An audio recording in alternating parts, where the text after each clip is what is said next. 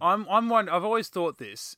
That is going to be, I assume, the major difference between the ongoing DCEU and the MCU is that, like Robert Downey Jr., I've still got an article at home, an Empire magazine article from 2008, just prior to Iron Man 1 coming out, and he said, I want to make 15 of these movies. I want to make 17 of these movies. I had so much fun. Now, obviously, he's just saying that. He's not getting too far away from that now. Like, he's getting pretty close. There's some people out there that say, well, he's going to get to a stage where he's not going to want to do it anymore, and then they're just going to recast him and move on. And Good luck. Yeah, I don't think they should. I think while the MCU has shown so far that it is set pretty much in real time, these movies, until they explicitly say otherwise, like Guardians 2, they are set in the year that they are released. So these characters are getting older. Tom Holland, who's about to really debut as Spider-Man in his own film next month nearly, he said recently, yes, he wants to play Spider-Man for 20 years, take Spider-Man into him actually being a man, a 40-year-old Spider-Man. I would love to see that, whether or not he gets the chance to last that long, or the movies, the franchise does, whatever. But right now, let's history's speculate. working against him in terms of past Absolutely. Spider-Man. But I want to say that the MCU is going to move on from its roster of heroes. There's going to get a point where Tony Stark, Iron Man, doesn't play as big of a part. Whereas I think with the DCEU, Batman and Superman and Wonder Woman are the three king, daddy, and queens of superheroes of all time. Spider-Man's great from Marvel. Yeah, if there's a 4 headpiece Mount Rushmore thing, those 4 are on it. Definitely. But I want to say that the DCEU, for me, is going to act like James Bond does. It is always set in the present. Not in the same way the MCU is. Like, in MCU, Tony Stark got kidnapped by terrorists 9 years ago. Yeah. Right, because that happened in 2008. It's now 2017. That shit's back in his past. James Bond, first movie was in 1962.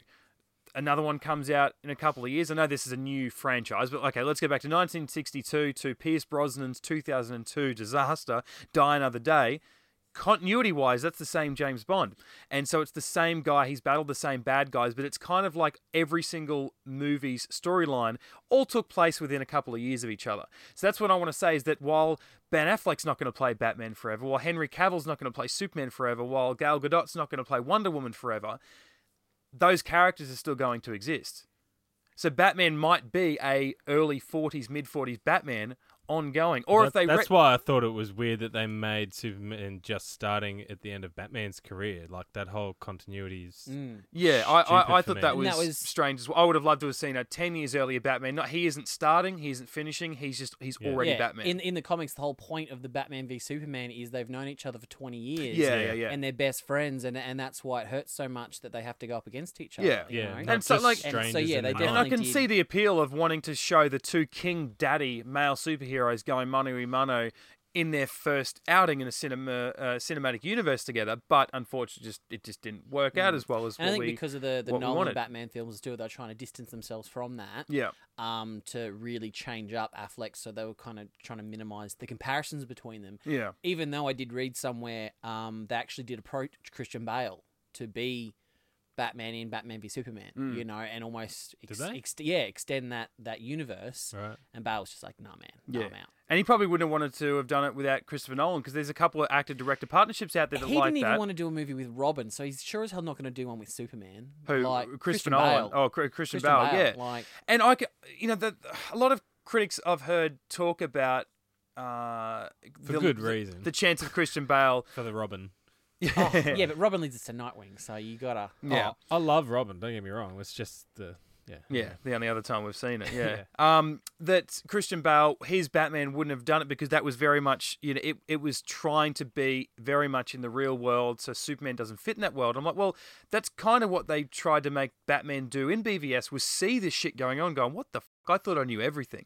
But there's a whole other universe out there that I know next to nothing about. And then slowly introduce all these metas and immortals, Amazonians and shit to that Batman world and go, wow, okay, we got used to this. So I'm like Brendan said at the start of the chat, I did like Christian Bale as Batman. I liked those films.